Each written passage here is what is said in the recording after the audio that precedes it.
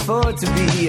This is small town music, this is big town music. He's ahead of his time, you know, but he can't use it. If only he could prove it.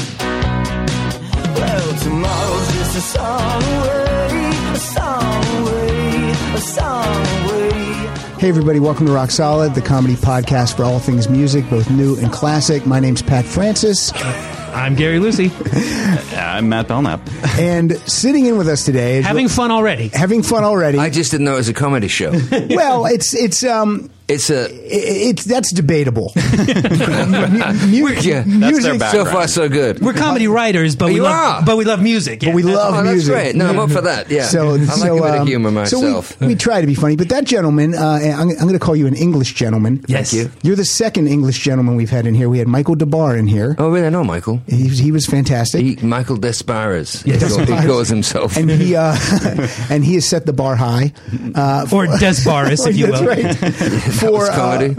For this gentleman, and Matt, you know how many times have I talked about this guest? This is one of your heroes. This is one of my guys. I love this guy. Thank you very much. To me, he's had like 4 careers. Yeah. And we're going to talk about those careers, all in music. He wasn't like a shoe salesman or something. He might have done something before. He might. But ladies and gentlemen, please welcome Mr. John Waite. Yeah! Thank you very much. Thank you. Awesome. What a Very thrill. nice to be here. This is very exciting for me. It's a great way to spend Sunday. Yeah. Yeah, I know. It's I know. You know, Sunday's usually just an open-ended. It's the Lord's Day. I've heard that. But it's the couch day usually. Right. And for you to come out, we appreciate it. Well, thank you. It's nice to have the company. I always like to give the fashion report on our guest. John looking effortlessly cool. Yeah. Pinstripe blazer, cool T-shirt. Oh, it's all secondhand. Jeans. Yves Saint Laurent. Nice, though. Yeah, it's nice. It's 70s. Sweet haircut. You always wear a jacket. Yeah, I'm English. When it's really hot, people turn to me and say, "Why are you wearing a jacket?" And they always say, "I'm English," and they got that knowing look on their face, and they say, "Oh." And John, you're not. Sometimes you're rocking the long hair, and now you have the short hair. Right. A couple of weeks ago, my hair was about 2 feet long, and I suddenly sort of thought, GQ. You know, I just suddenly thought I wanted to be. There's that thing you get to in a certain age when a well-cut suit is really a great thing.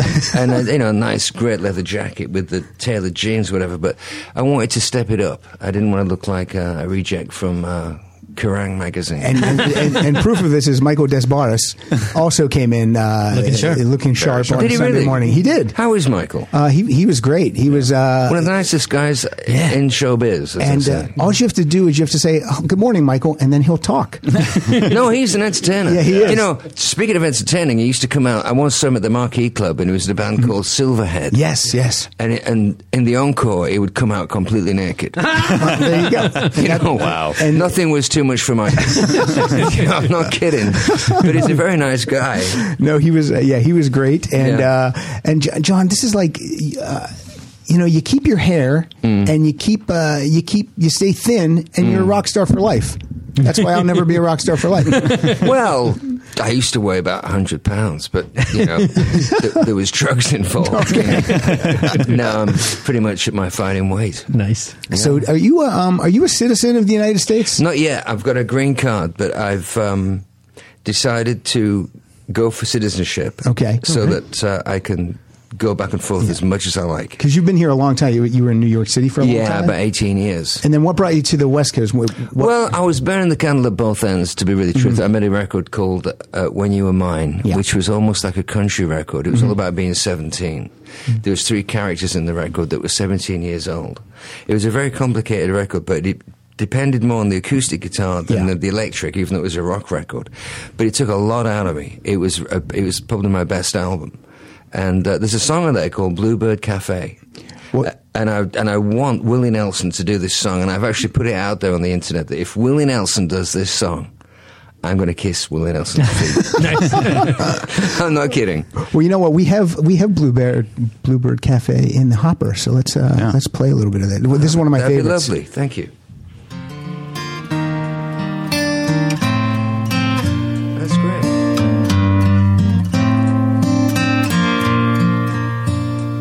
Her ID says she's 21, but she's just 17. Her apron says Mary, but her real name is Jean. It's just the best thing. She's working, cleaning tables off at the local Dairy Queen, and she's the real thing, yeah. Young hearts can fly, restless and wild, though it's 1,000 days away. She's got the will, and she'll find a way to the stage of the Bluebird Cafe. Yeah. Well, see, Beautiful. John, for me, I mean, I love all your stuff, but the triple shot of Temple Bar, When You Were Mine, and Figure in a Landscape, those are my three favorites. I thank you from the bottom of my heart. Yeah. So I think that's my best work. And I get frustrated, as I'm sure you probably do as an artist. I get frustrated when people haven't heard that stuff. Well, it wasn't directed at being hits, Right. although actually that's not necessarily true. Temple Bar had a song from True Romance. True Romance, right, In Dreams. In Dreams, and I went to think about number 2 on the charts, on the radio charts. Yeah. And then How Did I Get By Without You, which was the moment that had the video. Yeah, that got some play. That got to 18, and as soon as that got to 18, the company went out of business. Yes. What was the company? Imago. Imago. So I was kind of crushed. So I got in the Jeep, living in New York City, and I drove to Florida, Okay. and then I drove to New Orleans, and then I drove back up to Ohio, and then into New Jersey, back into New York. But on the way, I was listening to a lot of country stations and obscure pop stations and religious stations that would sing gospel music, and I started to think, well, if I've gone that far with Temple Bar, which was really autobiographical, the Downtown was on there, which was a very dark song, very honest song. I thought, well, let's give it a whirl and go the whole Monty, give it the 6-string acoustic. And I tried to sort of reinvent the sound or the ambience of Blonde on Blonde by Dylan. Yeah. And it meant a lot. Those 2 records back to back. But thanks for saying that, because a lot of people just see me and see Missing You. I know, and that's frustrating, because I know when it's frustrating because they go, "Oh, John Waite's going to be on the show," and they say, "I don't know if I know John Waite," and then I have to say, "Yeah, Missing You." Missing You. Oh yeah, I know, and I go, "Ooh, I want to punch you in the face." Yeah, but like, we changed my name to Tom. You're Tom Waits for no one. Right. You're a bigger man than me, because you said when the record company folded, you drove down to Florida and here, and I would have just driven right into a wall. Well, that's why I drove to Florida. I thought, well, here we go. I'm going to go to the nearest Irish bar and not come out of it for a week. So why don't you get behind the wheel? And that's why I did it. I thought, well, so it's like therapy for you. Yeah, it was. It just like Guinness. It was like it was either Guinness or the car. Right. And I had the car ready to go, parked underneath the building. So I just took the elevator down and went to New Orleans. All right. Well, I have. It's funny you mentioned Downtown, so let's play Downtown. Cue it up, man. Excellent.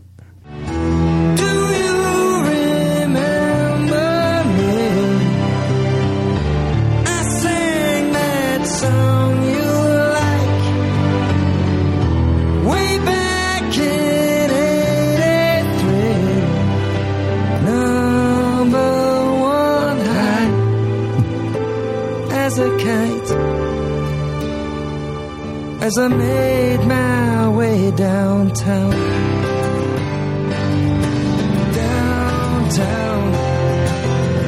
yeah, to downtown. They got paper cups for charity, cool pills and broken teeth and dough. But I'll take another dry martini and a chance on hope. Yeah. The lyrics on the 3 albums that I mentioned, it paints such a picture for me that when you're singing it, I see these people, I see where you're at, and I see the whole thing, and I love that. Thank you. I like literature. I read quite a bit, and the written word has always fascinated me, even the way it looks. Yeah. And the sound of it. You can make words up on the spot to a song, and that they'll fit for some reason. And it's a mystical, magical thing for me. I have no idea what I'm doing. A lot of it is just word association, but it all comes out. And as a lyricist, when you write songs, you're not on your computer, you're pad and paper. Oh yeah, it has to look if you type it out, it's like sterile. Yeah. But if you write it out in longhand, it looks a certain way and it sits on the page a certain way. And what I do is usually do page 1, scribble half it out, write it all out again, making the corrections. Page 3, I do it again, getting close to the end. And by page 4, I've got the whole lyric. Yeah. But I would like to say that Mike Shipley passed away last week. And he produced Temple Bar, and he will be sadly missed because he was really genuinely the best I ever worked with. Yeah, the sound on that album's just well, he's a top-notch. phenomenal guy. When I did Missing You with Alison Krauss, he mixed that duet, and it's the only time in my life when I've looked at the speakers and I could see the bass drum with like my third eye. Wow. And I could see where Alison was, about a foot in front, and I could see where I was a bit more to the left. Neat. I mean, I've never seen anybody mix like that. Yeah. And he was that brilliant. So he will be missed, and God bless you. I was going to say terrific, but that would have sounded terrible. Yeah. but I know what you mean. I know what the sentiment is. Yeah, and that was that was great. Now, was this was being a singer? Was that in the cards from the beginning? Is that all you ever wanted to do? No, I wanted to be a cowboy when I was about 5. That would explain some of the country. Well, yeah, I was raised, lyrics. Yeah, no, I was raised on Marty Robbins, the Gunfighter Ballads and Trail Songs album. That was huge for me. And just the Dayglow cover with the guy in black going for 6 gun, that was just massive. It was all cowboys and Indians, and it was a hop, skip, and a jump straight to rock and roll from that. But it was all America. Yeah. And from the cowboy songs, it went to Brenda Lee, which was the kind of pop country. Yeah. Everybody Loves Me But You. That was, and like true friends, they still come around and say, I'm sorry you're blue. Whoa, oh. Everybody loves me but you. It kills me. I got to meet her once, and it was a big deal for me. You know? Wow. Yeah, Brenda Lee. And did she know who you were? Well, I was with Alison, and okay. Alison and her are very good friends, and I was just sort of like, you know, I mean, she's a really bubbly.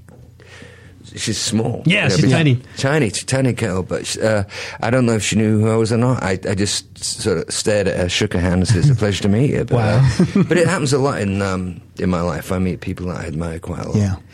Pat, did you happen to bring that version of Missing You with Alison Krauss? I do have. Would now be a good time to? Yeah, now would be. Why not? Oh, sure. And this goes out for Mike Shipley. Yeah.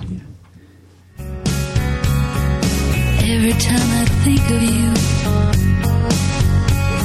I always catch my breath, and I'm still standing here, and you're miles away, and I'm wondering why you left.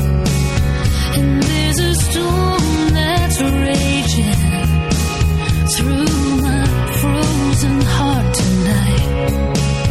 I hear your name in certain circles, and it always makes me smile.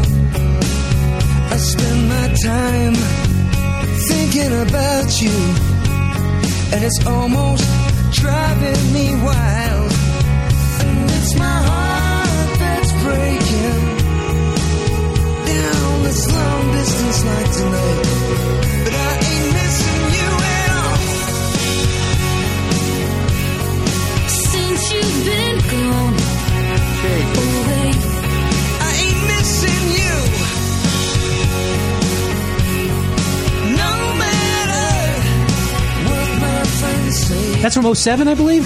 That's from 2006, I think. 2006. You haven't lost an inch off your voice. And- It's amazing. And whose idea was that collaboration? How does that come apart? I was making a record called Downtown. When I went back to England, I went to the local HMV record store, and they didn't have one John Waite record. And they hadn't any Babies records. They had that's one bad terrible. English record. And I thought, well, if I make a record of greatest hits and just release it in Britain, maybe I can come back there and play, and everybody will remember who I am. Yeah. So I made this record. I put Isn't It Time on it, and I did an acoustic version of When I See You Smile. And it was just like a... And I wrote an original song. I covered a Dylan song, but these were all acoustic versions. No, they were the full blown. Isn't It Time as the Girls and everything. Now, it's a big record, right? And but when I came to When I See You Smile, I thought it'd be very nice to do it acoustically instead of taking all that big production, get rid of it, and just sing the song. It's very sweet. But when I came to Missing You, I thought, well, what could you possibly do with Missing You that you haven't done before? Because I've done an acoustic version on an album called The Hard Way, which is very pretty. But I thought, well, I can't just, what am I going to do? So I thought, duet. I always wanted to do a duet. And Alison is my favourite female singer, so I called her up and she said yes.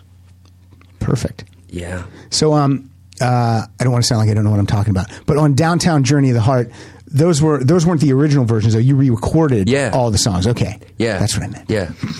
I even recorded Downtown again. Yes. I I hadn't got the masters at that point, and so I had to re-record. But now I own the masters to Downtown and When You Were Mine and Figuring the Landscape. I got all the masters. Oh, yeah, and all those are available on your website and on iTunes. Yeah. All those songs. Yeah. Downtown Journey of the Heart has some great tunes on it, including one I want to play. But I want to ask one more question. When you sing a duet of this song, how do you make it original for yourself? How do you not sing it? Alison. Okay, because the vocal on the original "Missing You" is so perfect and iconic. Well, I thought if she started it, it would throw people. Yeah, that's a good idea. And the musicianship is better on that version that you've just heard. The drums, that was the best drummer in Nashville. That was cut in a cellar. Yeah. The drummer was just this big guy and this big kid facing into the wall playing the drums. And he was saying all these things like, I ain't missing you. But he beat the crap out of the kid. It's so good. And I played the bass. And we had a great guitar player. But Alison, the song became a conversation. It was always meant to be a phone call. Okay. And it was a phone call from a motel room, and it's a phone call. It's distance, you know. Now this is Missing You. I have. We're not going to play all these, but this has been covered countless times, and it seems like a lot of country artists like Brooks and Dunn have done it. Yeah.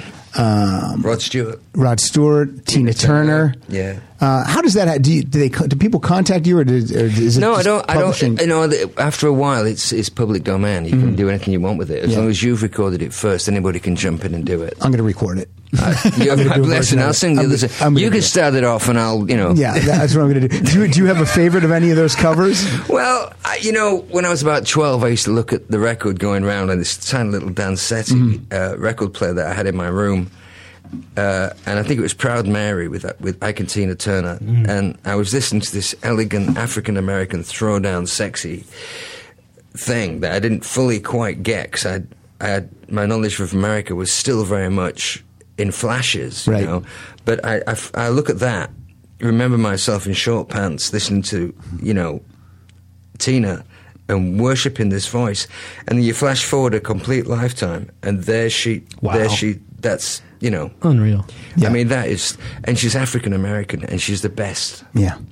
And she's covered my song and sung my lyrics and my melody. And how can you live with yourself like that? What a treat. You could get shot and everything's okay. Let's hear a little bit of Tina's version of Missing You, since I have it. There's a heart that's breaking down this long distance line tonight. I ain't missing you at all. Since you've been gone away, I ain't missing you. That's right, baby. No matter what I might say, there's a message. Now, you mentioned being a big reader. There's a great new book about MTV out. Yes. And there's a story about Missing You. Oh, really? Yes, I don't know if What a coincidence. those are on the subject. Is that about actually- the origins? Is this... There's actually the chapter. It's chapter 25. It's Is it called really? Every Time I Think of You, I Always Catch My Breath. Yeah. Romance and Regret with Yes. John Waite. Yes, it's true. wow. It's true.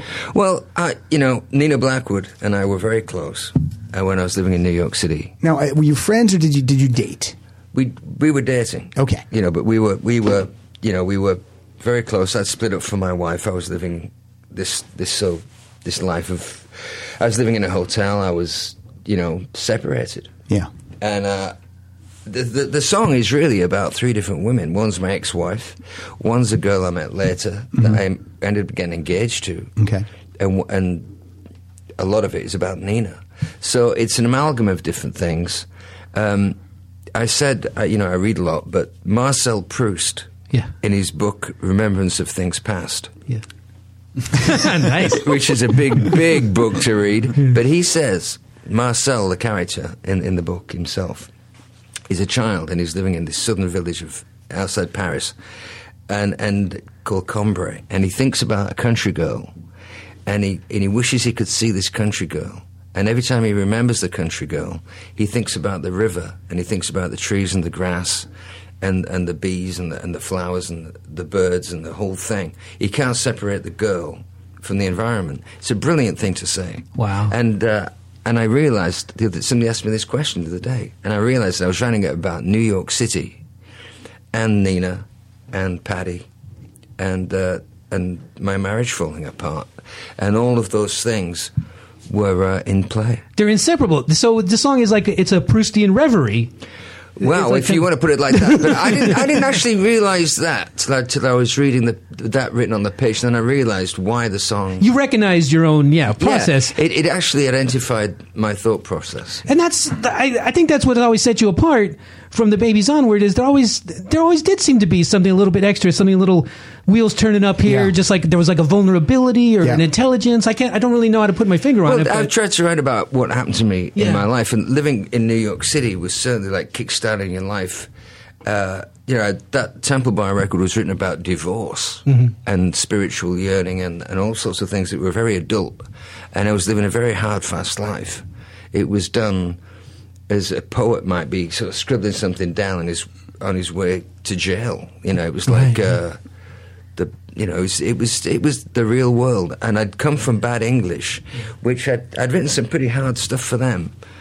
With them, they were good writers, but things like Forget Me Not, that was based on the Anne Rice books, the vampire books, and it was about coming back into this life and meeting your lover from your previous life again and again and again and again, because that's what reincarnation is. You meet the same people, and that was a pretty gripping lyric to write. I think I started to write in this cinematic kind of way. There's another song I wrote with Ricky called Time Stood Still. And that's almost like a Hitchcock movie. It's like about being on the beach and meeting a girl and spending the night on the beach and a fire on the beach and the seagulls in the air in the morning and drinking in a small cantina. And I started to write short stories, and it just became more evident in my writing after that.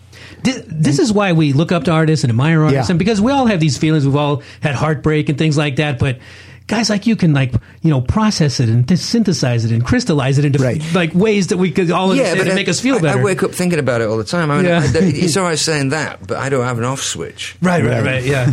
When I walk into the coffee shop next door, I'm like checking out couples, and I'm thinking like what the relationship might be. Yeah. And people's names and sounds and the written word, like I was talking about, it's a gift that I value enormously, but I can't separate it from any other kind of life. Yeah, it's who I am. Fantastic, and it's who I am. And when you said you wrote that Time Stood Still with Ricky, that's Ricky Phillips, who was in Bad English and in The Babies. And Styx. He's now in Styx. We did a gig with Styx a couple of weeks ago, and it was great to see him. Yeah, that's cool when you guys get back. The nicest guy in the world. And what's the line I like from that is you were drinking white wine and I was doing shots. Yeah. Perfect. Yeah. No, it was great, because, it was Time Stood Still. Yeah. You looked at me, I looked at you. No, I looked at you, you looked at me. We threw our watches in the sea. And time stood still. Done. Yeah. It's not bad, is it? But I've always, we're talking about people who can really write lyrics. Like talking about Bob Dylan. Yeah. You're talking about, Leonard Cohen, or you can talk about, God, there's so much talent out there. And a lot of it's overlooked because it's in a musical genre. It's like folk music or rock music or whatever it is. But it's kind of sneered at, like it's the stepchild of great painting or something. Right. But it's not. It's the music and it's the heartbeat of our humanity, and it's our dialogue, and it's the way we've expressed peace on earth. If John Lennon hadn't written "Give Peace a Chance," there's a strong chance that the war in Vietnam would have gone on for another year, and it gave the people in the street a voice and a song to sing outside the White House and get on Nixon's nerves so much he had to come out and acknowledge the crowd. But all we are saying is give peace a chance. The rest of the song is gobbledygook. It's absolutely nonsense. He couldn't even be bothered. He didn't want you to understand what he was talking about. He just wanted to get to that chorus. Right. And the war had to stop.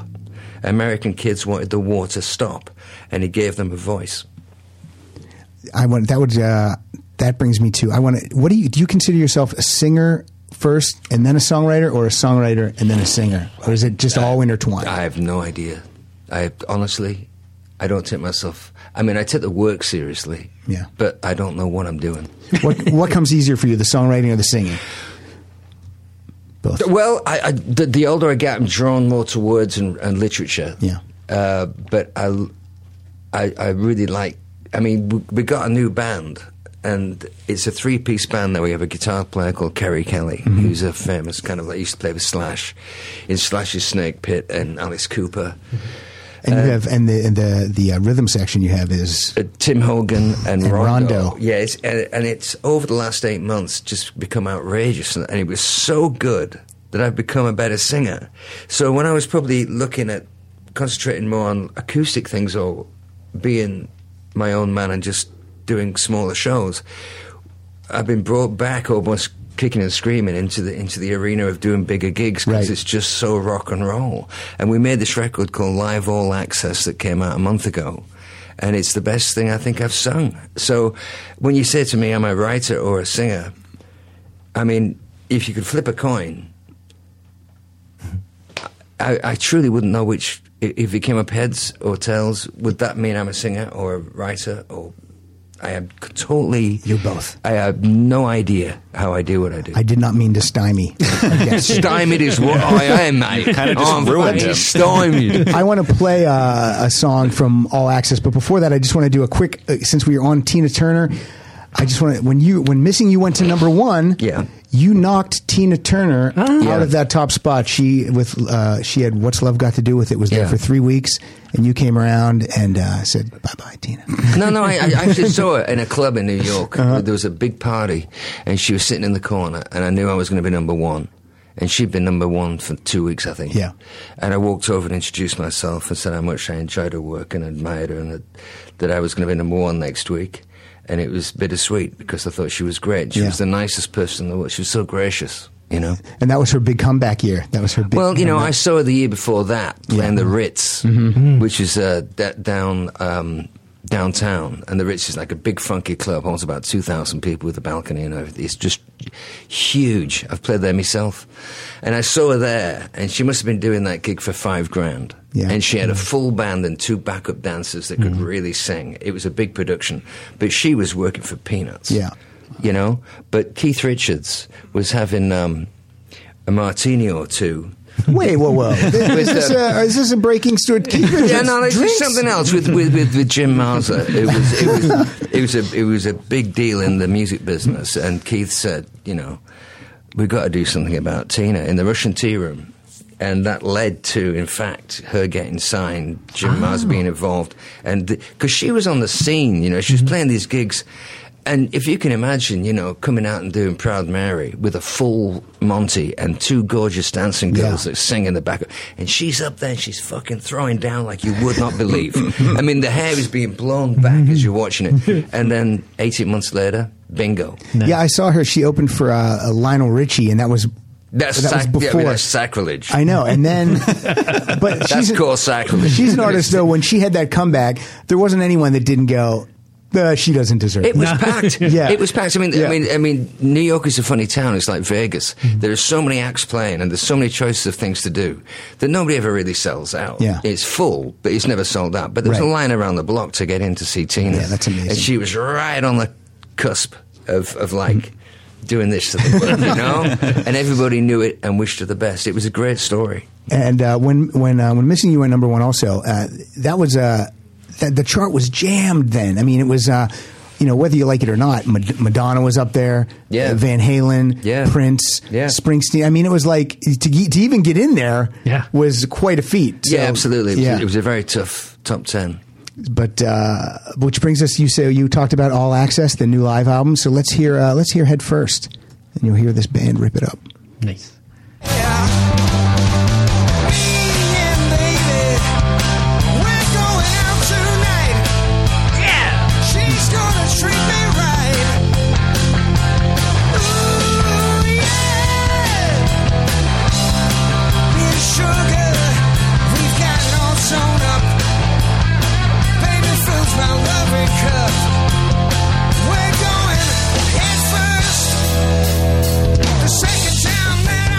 Well, let's talk about these. Can I wax on about? Yeah, the you Baby can go Singing? on. Oh Go my on. god! Because that was just about the time I was starting to discover music on my own. From that wasn't my parents. It's like started the Beatles and then like Kiss and then like and I then always say that. Where do I go from here? I always say there's a second kind of realization of what you love. Yeah. There's one as a kid, and then there's one you have when you're about 16 and 15. And it's on your own. Yeah. And for me it was the Babies and it was just they had you guys looked so cool. You had it was kind of glammy, kind of bluesy, kind of poppy, and it was just like they didn't know how to spell. Didn't know how to spell. that name true.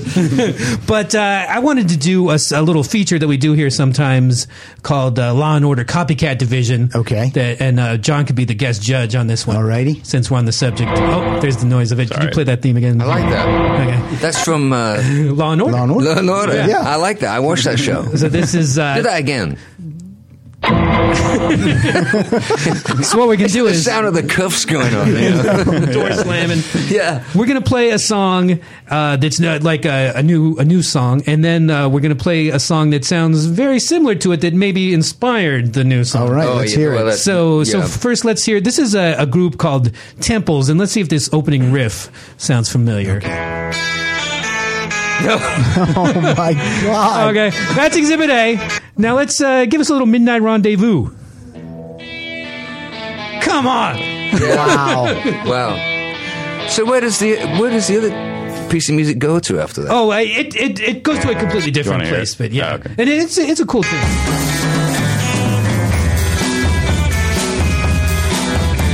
The first time that I saw you, baby, I was really moved. It's like a mashup.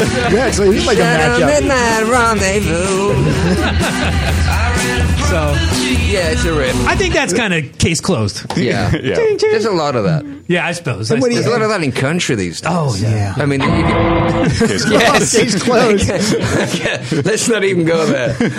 Yeah. Okay. So, Hey, speaking of country, could we touch on Love and Theft?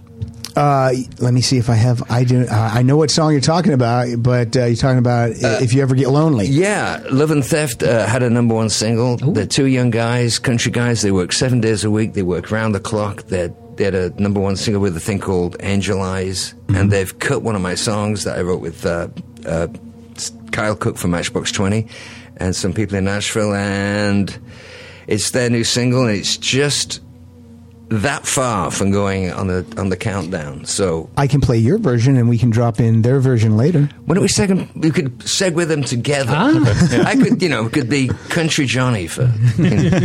Let's hear a little bit of John, and then Is it If You Ever Get Lonely. If You Ever Get Lonely. Here we go. I'd love to see you. If you're ever out this way, you sound happy.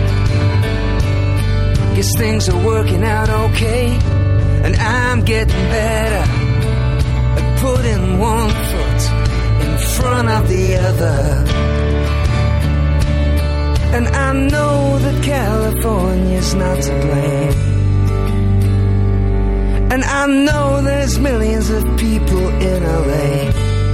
But if you ever get lonely, if you miss me, if you need someone to listen, even if it's only the sound of someone's voice who loves you, that you need to hear, you know where to find me if you ever get lonely. Yeah. Then I'll do something like Love and Theft, covering John Love Waite and there. Nice. Once we drop that in, Yeah. it'll be like Perfect. that. That'll be perfect. Yeah, that's. That was my version. No, but see, we're going we'll to drop acting like, yours in. we're acting like a. We're going to do some It's- magic. I mean, I love that song. That's great. beautiful. Well, this is the type of thing I'm talking about. Like, radio is not what it used to be. Because when I got the Rough and Tumble album, and I love the whole album, but when I heard that song, I'm like, see, now that's a song. So that was going to be the single, but they released Rough and Tumble. And Rough and Tumble, because we were touring so hard, went to #1 on classic rock in America. But we were playing small, tiny clubs just to get into the town to do the Clear Channel station, and then get breakfast, then go and do Fox TV. So we got to every radio station and every Fox station that would take us. Right. So we got bazillions of spins, right? And we went to #1. but it's not the song that should have been number one. Yeah. And then the record company sort of went out of business, and I bought the record back. There's a pattern here with this record company going out of business. Yeah, I know. I mean, it's like Jonah. Epidemic. You know, I just say, Yeah. I put my name on the paper, and it's the building explodes. You know, but I managed to buy back. Alison Krauss actually rang up Doug Morris and who's Doug Morris? Universal. Okay.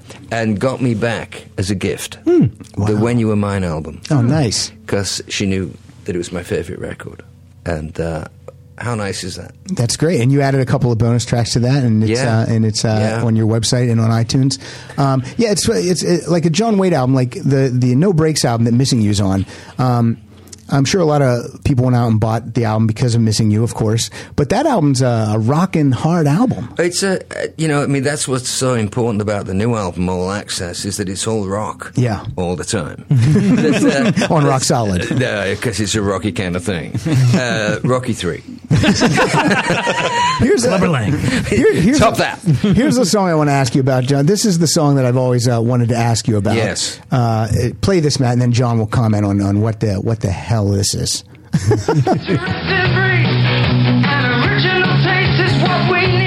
Oh, man. Love this.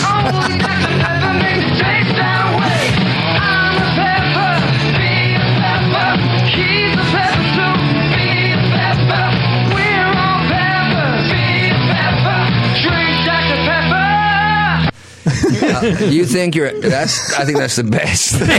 Is that you solo or is that the Babies? No, it's the Babies. Okay. We were like we did that at Sound City. Oh, yeah. With the movies about, nice. and Yeah. Keith Olsen produced it. We were offered like, I don't know what we got, but we all got something like $300 each. we were so broke. And somebody said, do you want to sing a Dr. Pepper commercial? Yes. Get that. And they said, how much? Anyway, like, you all get like $300. I went, yes!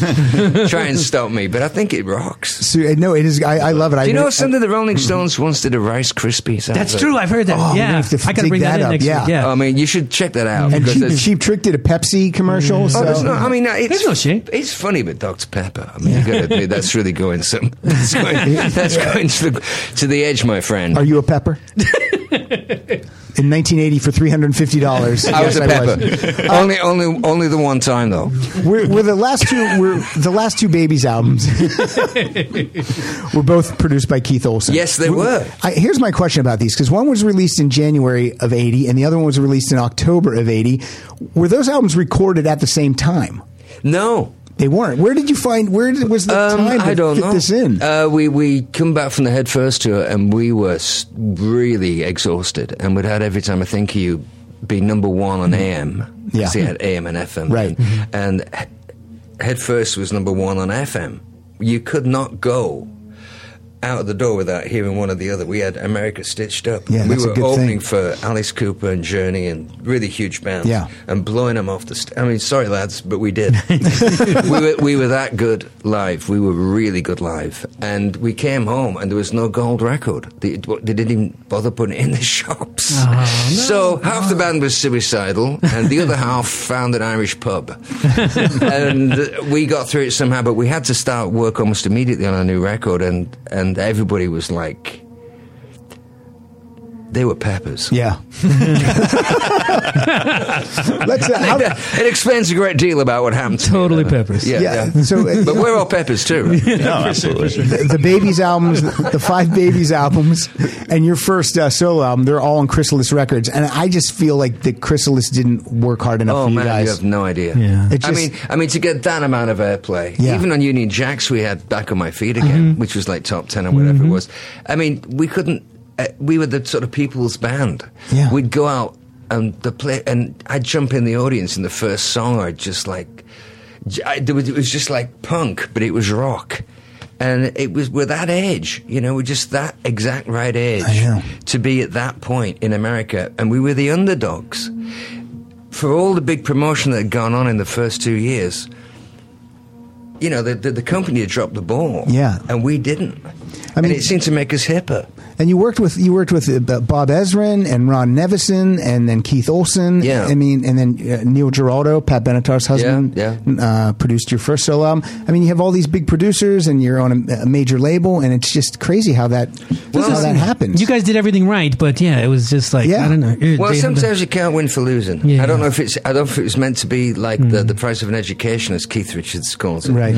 I mean, I learned the ropes, and I learned, and then you get to be number one the following year after you leave Chrysalis, and it really starts. I mean, once you're number one, everybody's coming at you. When you're in a band, you can at least dodge a few punches. And then does part of you go, take that, Chrysalis? Oh, yeah. But do you think those guys are No, like... they re-released the re-release Change at that point, tried to compete with Missing You, and we sued them and stopped them. Because it was on the Vision Quest soundtrack, too. They sold it to, they must have made millions out of me.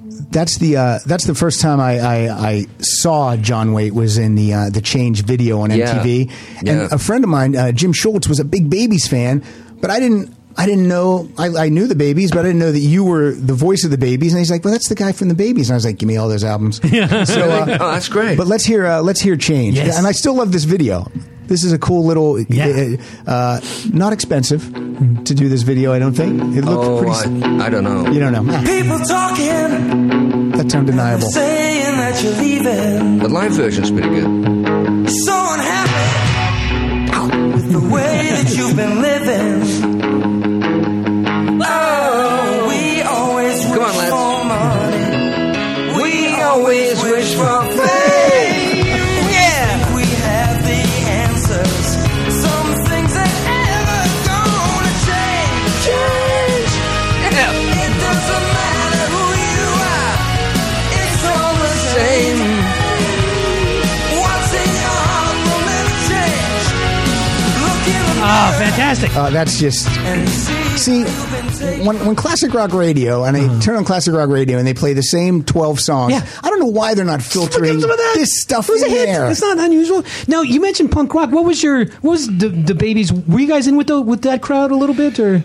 Well, no, we were there, but we were still like Led Zeppelin were almost out of business. The Stones were being laughed at. There was something that happened in London that was indefinable, and the kids just took over again. Yeah. And the Sex Pistols. Yeah. I mean, I've got to know Steve Jones over the years, and he's a nice guy. He's out in Santa Monica too, right? Isn't he? I think. I don't know where he lives. I've done his show, but he really is a nice guy. But the Sex Pistols record really affected me. I thought it was well done. I thought John Lydon, I see him around somewhere. He lives in Venice. Oh, right. with Rambo, his sidekick. And it's just great, The energy. I am an anarchist, I this is really just well done. But the Union Jacks album had a rock opera kind of thing about what that was about happening in London. That was all about the punk movement or what it was like to go up against the establishment in Britain. The scales of justice tip in the favour of the government under this flag we're all Union Jacks. Yeah. That was quite good too, really. Yeah. The I Union don't Jack know where sound it was all great. comes from, but I mean, but yeah, punk was.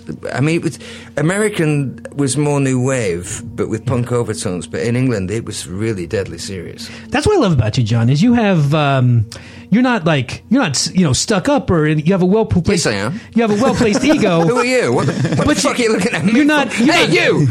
You're not falsely modest either. You have. Well, it's a kind of modesty. What's wrong with that? you have the ability to look at your work and say that's not too shabby. Well, no, I know when it's good. I know. Yeah, that's I mean, great. I love that. But no, because it would be being coy. Yeah. I hate people a little, oh, me, I wrote this number one. You look and say, snap out of it. It's a lifetime of experience to write that kind of stuff. And you either got it, you don't. And when we're playing the clips, John is moving and grooving. Even if he's not singing, he's moving and grooving. Well, it affects me. We're only not singing along because we are going to ruin it if we start No, singing. you should all sing along. We want to hear you. That's the whole point. It's like, I ain't missing you at all. It's the guy version, Another great thing about John on your records, great players on these records. Always. I mean, you have Gary Myrick. Yeah, you he's have, great. who's We the got guy? Kerry Kelly at the moment. Yes, you do. Yes, and he's great.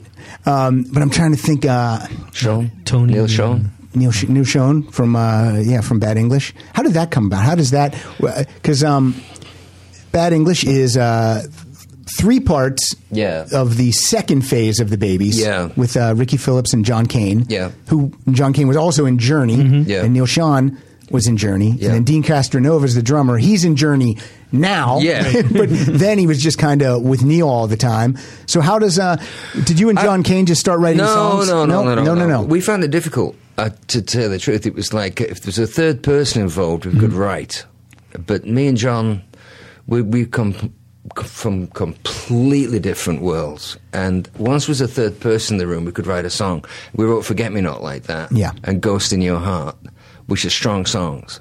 But just left to our own devices, I think it was like we'd kind of been around the block in the Babies, you know. Right. We needed third person to kickstart things. So that was Neil Schon. No, it was somebody like you would get like Mark Spiro. He'd have this like keyboard line of ding ding ding ding ding ding ding ding, and and it turned out it's that Anne Rice thing about like the vampire thing, Forget Me Not, which is a really raging guitar. I mean, let's hear it. Let's play that instead of something as dumb as When I See You Smile, because Yes. that's really what the We'll band talk was about it, but we won't play it. Okay. We'll talk about it, but let's hear Forget Me Not. Your shadow when you walk away. Forget me not, forget me not. I will follow you until your dying day. Oh yeah.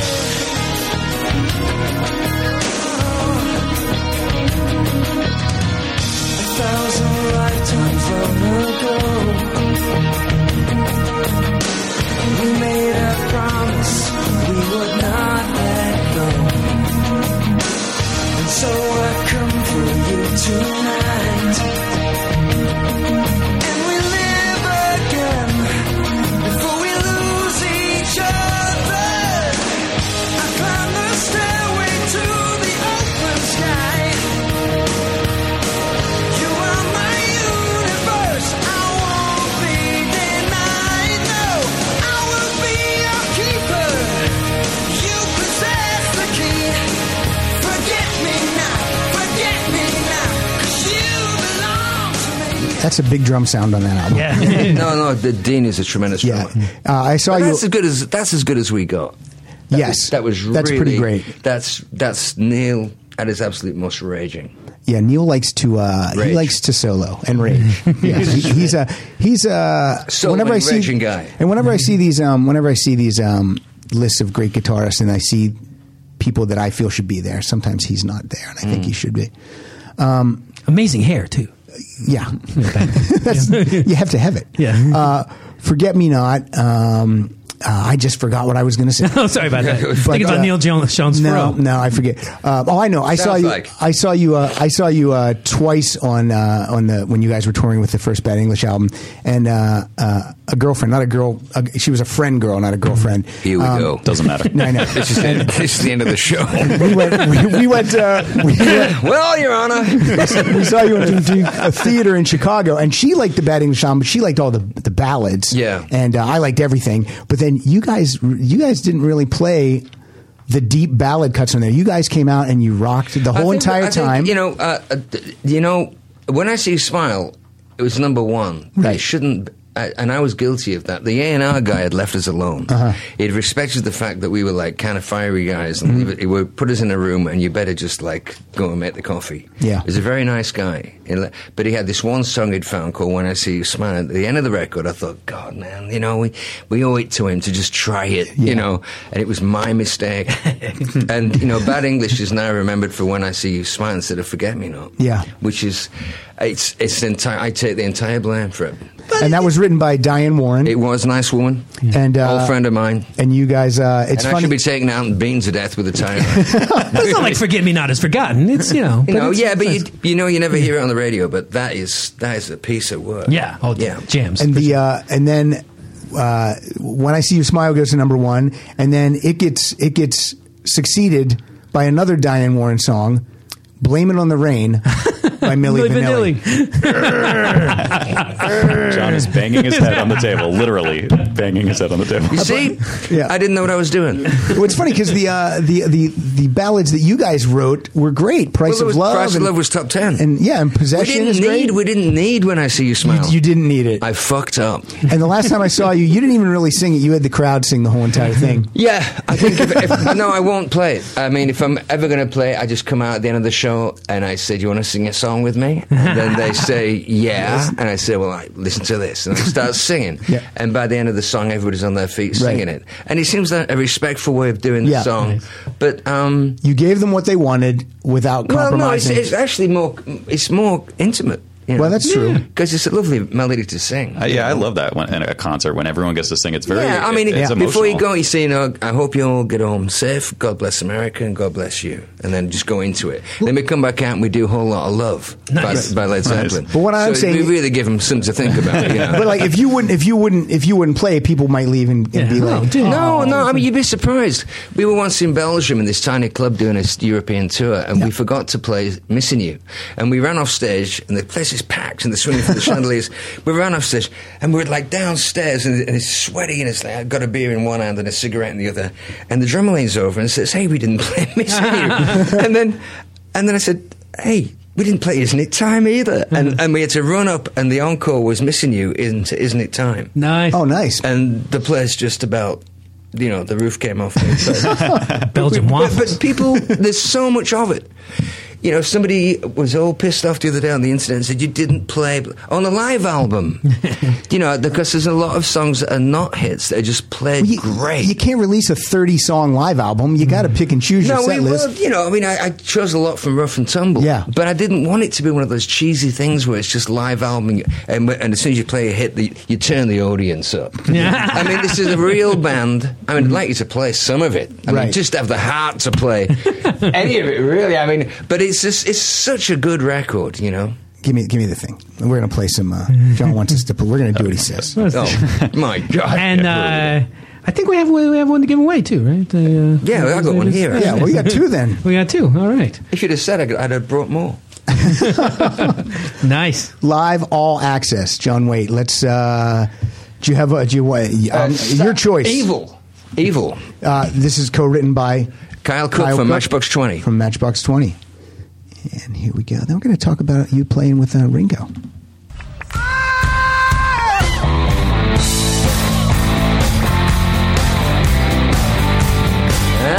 Yeah, there's that guy Kelly on crunchy guitars.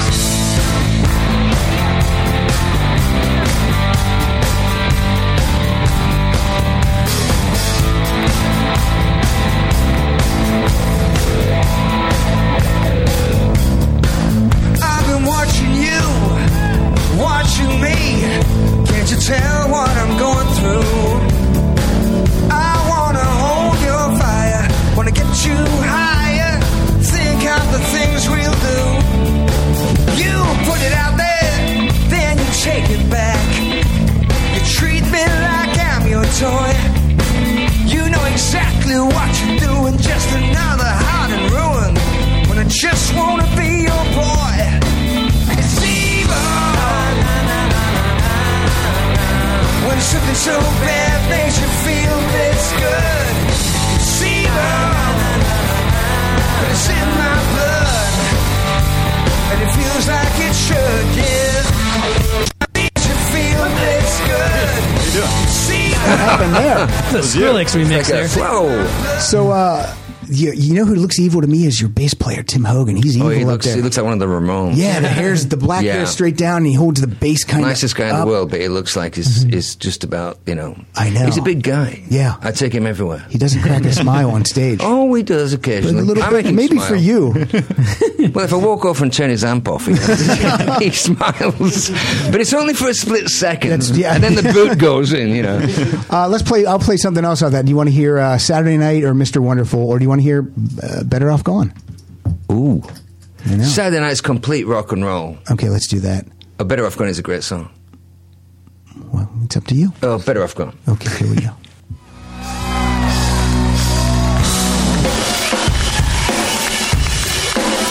Good evening.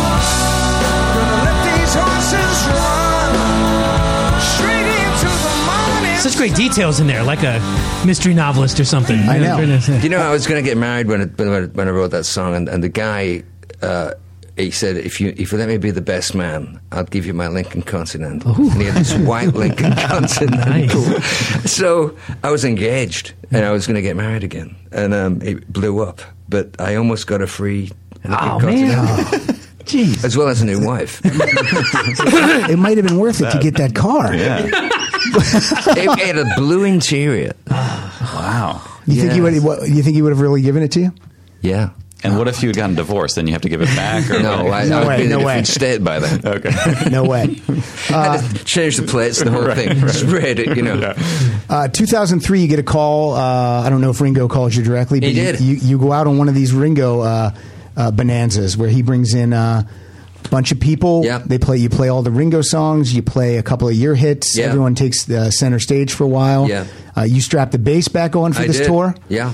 Was that the hardest part, or did you always play bass? No, I played bass on In Dreams, and odd things like odd things. I'd given it up. I've got this Sematus bass that's worth about 80 grand, and I still in my living room. I'm trying to sell it now because I don't play it. If I get remarried, will you give me that bass? No. No? Damn it. Damn it. Just the straight skinny on that. No. Because, I mean, I would have to get divorced and then remarried. Absolutely no, not. not at all. Damn it. Yeah. So what was it? What was the question? Oh, the question Oh, was... no, playing bass. Yeah. And it was nerve-wracking. Me and Colin Hay, the first 2 days of rehearsal, we were both on the wagon at the time, and we were walking out of the rehearsal room we were in Toronto, and he turned to me and he said, "This would be a good time to start drinking again." Because, you know, I mean, the first day rehearsals, you're playing like you got 4 thumbs, you know, it's like, what am I doing here?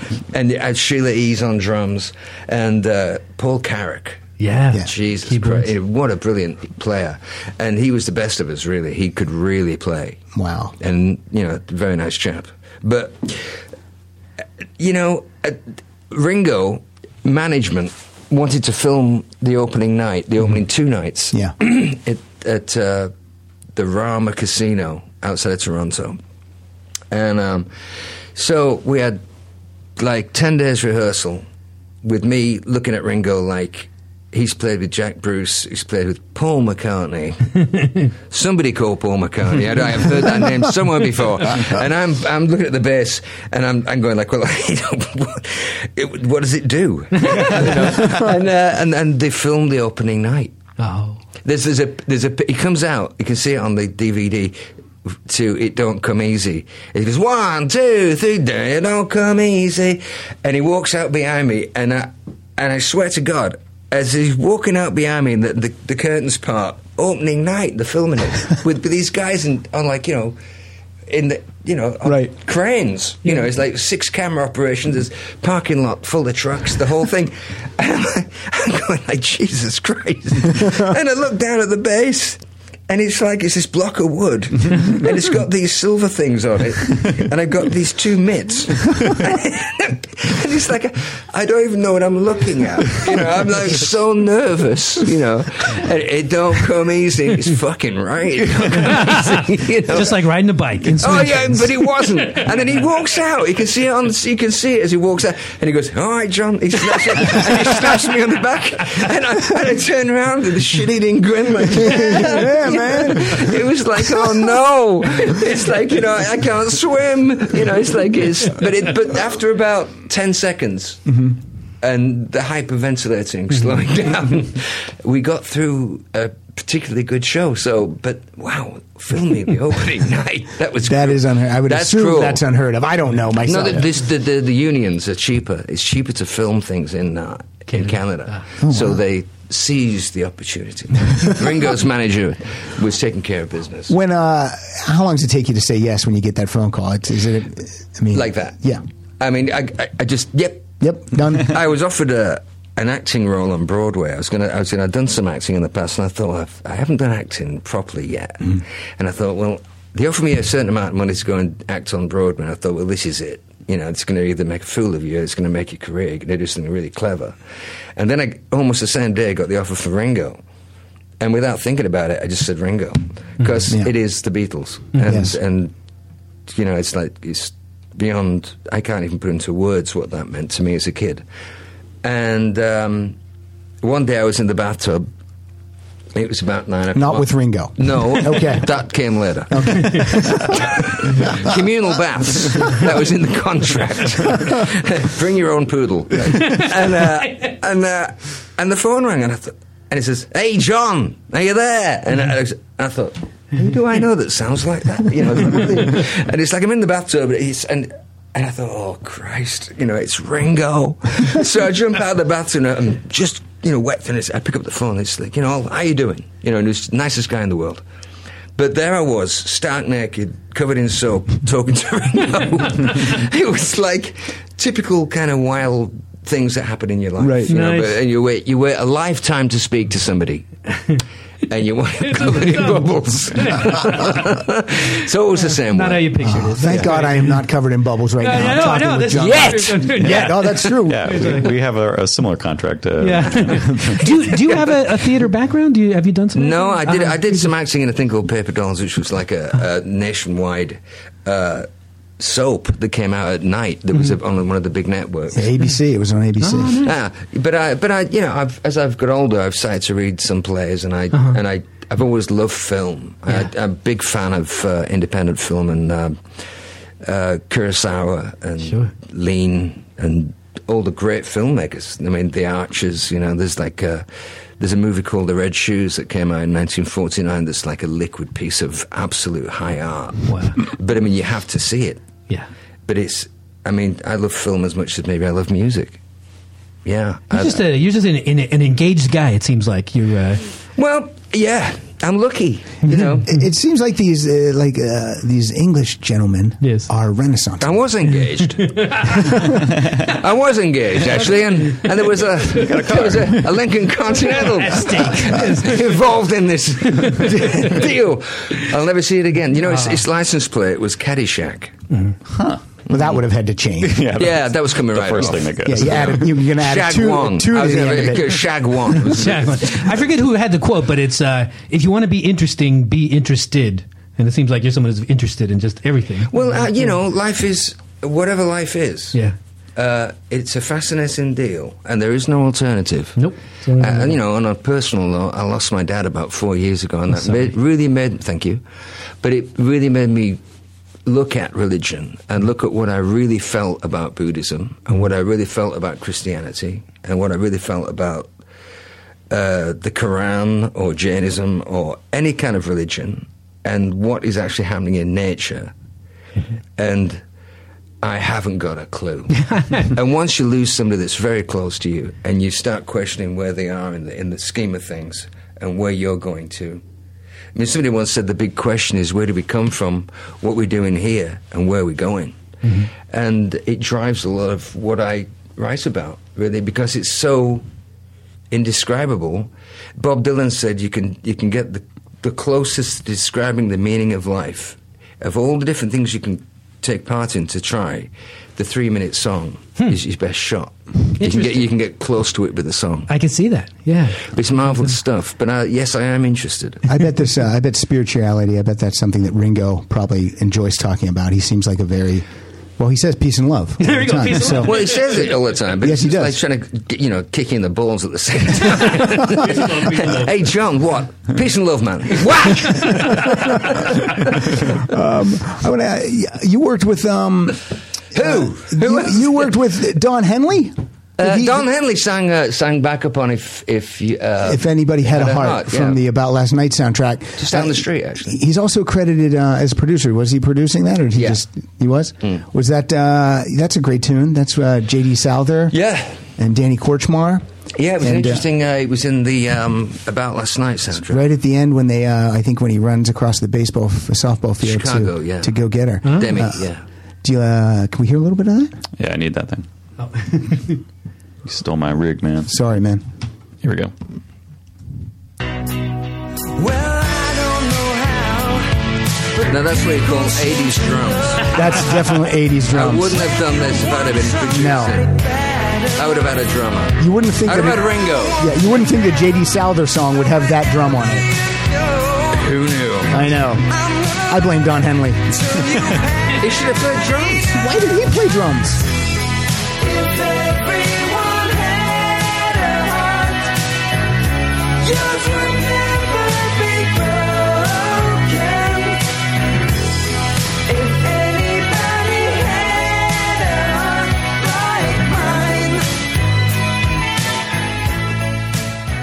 Don't worry, we'll play another song from All Access. Don't worry. There's one. I want to talk about the original song on Downtown Journey of the Heart, the one you wrote with Glenn Burtnick, Yeah. St. Patrick's Day. Yeah. Because this is a perfect example of what I talked about earlier about the picture that's painted here. I see these two people in the doorway like that. Do you know, I was on a plane coming back from... I thought you were going to correct me. You're pointing. No, like, no, listen. I really am. In fact, it's a good point. There was a picture of the St. Patrick's Day parade on the front of the New York Times. Okay.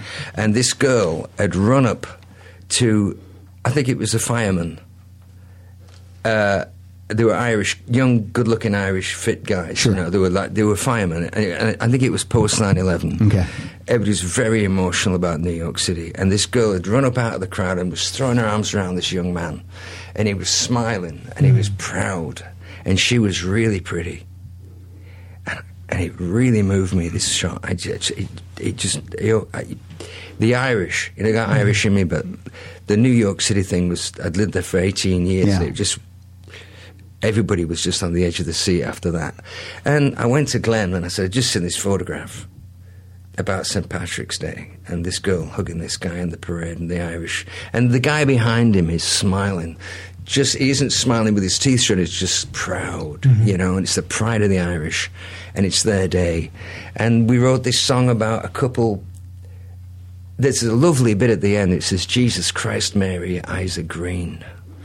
And every time I hear that, I think that's one of the best things I ever sang.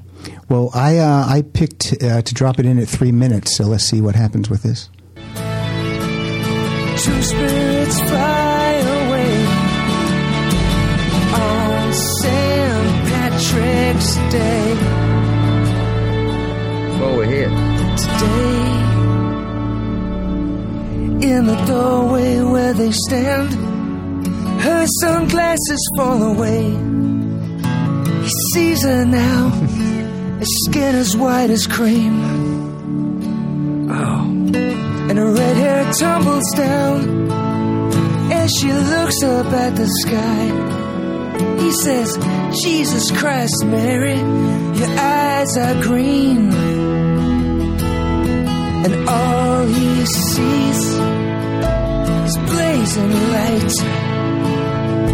And Romeo meets Juliet tonight. Emerald cross, ringing bells, banners waving, shamrocks flying. The parade passes by. Raise your hands, Beckett Yates and Bobby Sands. Bobby Sands. In a state of grace on St. Patrick's Day. Top that, you two. Yeah, I just that was Unbelievable. it wasn't hard for me to pick a spot to play that song because the first time I heard it, I was like, Yeah, but Beckett Yates and yeah. Bobby Sands. You know, Bobby Sands was in the IRA and died in the hunger strike. So it's like, you know, fuck. Irish Trinity, yeah. That just killed me. You and Glenn Burtnick write Yeah. very, very well together. We had a trilogy. We had there's Downtown, there's New York City Girl, and there's St. Patrick's Day. Yeah. And we tried writing again about 6 months ago, and we missed. He came over to my apartment, and we missed it. But we had this period where he completely got what I was and where I was going. And I'd just jump out of my seat and sing something, and then he'd just play a chord, and I'd jump back out and sing something. Sorry for grabbing you there, but I was so I was okay with emotional. it. That made me emotional. I mean, that was I forget sometimes. Yeah, that song. That New York thing about, you know, the city had taken such a body blow, you know, and we were just furious. But at the same time, it was the dignity of the greatest city in the world was at stake. And Well, I had to play that song today because I want people to go find that song. I want them to know about that song. So that's what the show's about, introducing people. I'm going to get a pint of Guinness. Are you on the wagon or off the wagon right now? Right now, I'm off the wagon. After that, yeah. Since 5 minutes ago. I'll tell you what. Let's play one more song off of All Access. Yeah. And this was more than a pleasure for me. You're one of my top singers. I just want to say it's been such a pleasure that you played such great songs. Well, that's what we try to do. Gary brings in song. It's easy to play. Again, it's easy to play "Missing You" and "When I See You Smile," and you have to do that when you're talking to John Waite. But what I want to do, and what Gary wants to do when he brings people in here, also, we want to expand that so that people know these people aren't just. Well, they made it worth coming. I mean, I it's something, honestly, Missing You was so big it stopped my career. Mm-hmm. And even the baby stuff behind it, everything stopped. Yeah. And I had to and it was good too, because then I had to start again as a different sort of artist. Mm-hmm. And after a couple of years, I made Temple Bar. And that's when it really started for me, which was fairly late in life. Yeah. But I became everything I became better because of Temple Bar. Yeah, there's definitely other music after Missing You up to Temple Bar. I'm still feeling St. Patrick's Day. I'm very emotional. Well, thanks for the amazing body of work. Thanks for coming in today, Pat. Will you post details on the Facebook page about how people could get their minutes on? On this, about how they can win a copy of Live All Access, and you can get this on iTunes. I wanted to ask you about that. Yeah, this is the only release I've ever put out that's just on iTunes. If you want to get a copy of this, you can send $10 to johnwaitethesinger.com. It's out of Holland. Okay. And you'll get a signed copy back in the mail. Nice. Or you can come to the shows and buy a signed copy for $10. Excellent. Or you just go to iTunes, and there's no CD shops anymore. And I just thought I'd give it a whirl. I just thought I'd give it a whirl, put it out there, and just see what would happen with this one. Usually they're out on I license my stuff to much bigger labels. Yeah. But this time around, this is John Waite Enterprises. Nice. So we'll see if it works. And tour dates on johnwaitethesinger.com too? Yeah, well, like I said about doing Rough and Tumble last year, the year before, playing all those small clubs cost nearly $500,000. I got called in to see my accountant. He said, "John, you made $500,000. And I went, "Oh, that's great." I said, "John?" He says, "Yeah." "You owe me $1. He said, "You're going to be paying $480,000 in tax." Ooh. Ouch. It was wrong. Quality problems. But that's why we got to #1. We played everywhere, but we couldn't do it again. It just bust me. Nice. Oh, boy. Well, we have 2 copies that you can win. The day after this episode posts on iTunes and on Libsyn, check your Twitter feed, and I will work up some type of a John Waite question for you to answer, and that's how you'll win an autographed copy of Live All Access. And we're going to play out. This is from John Waite's Live All Access. This is Saturday Night.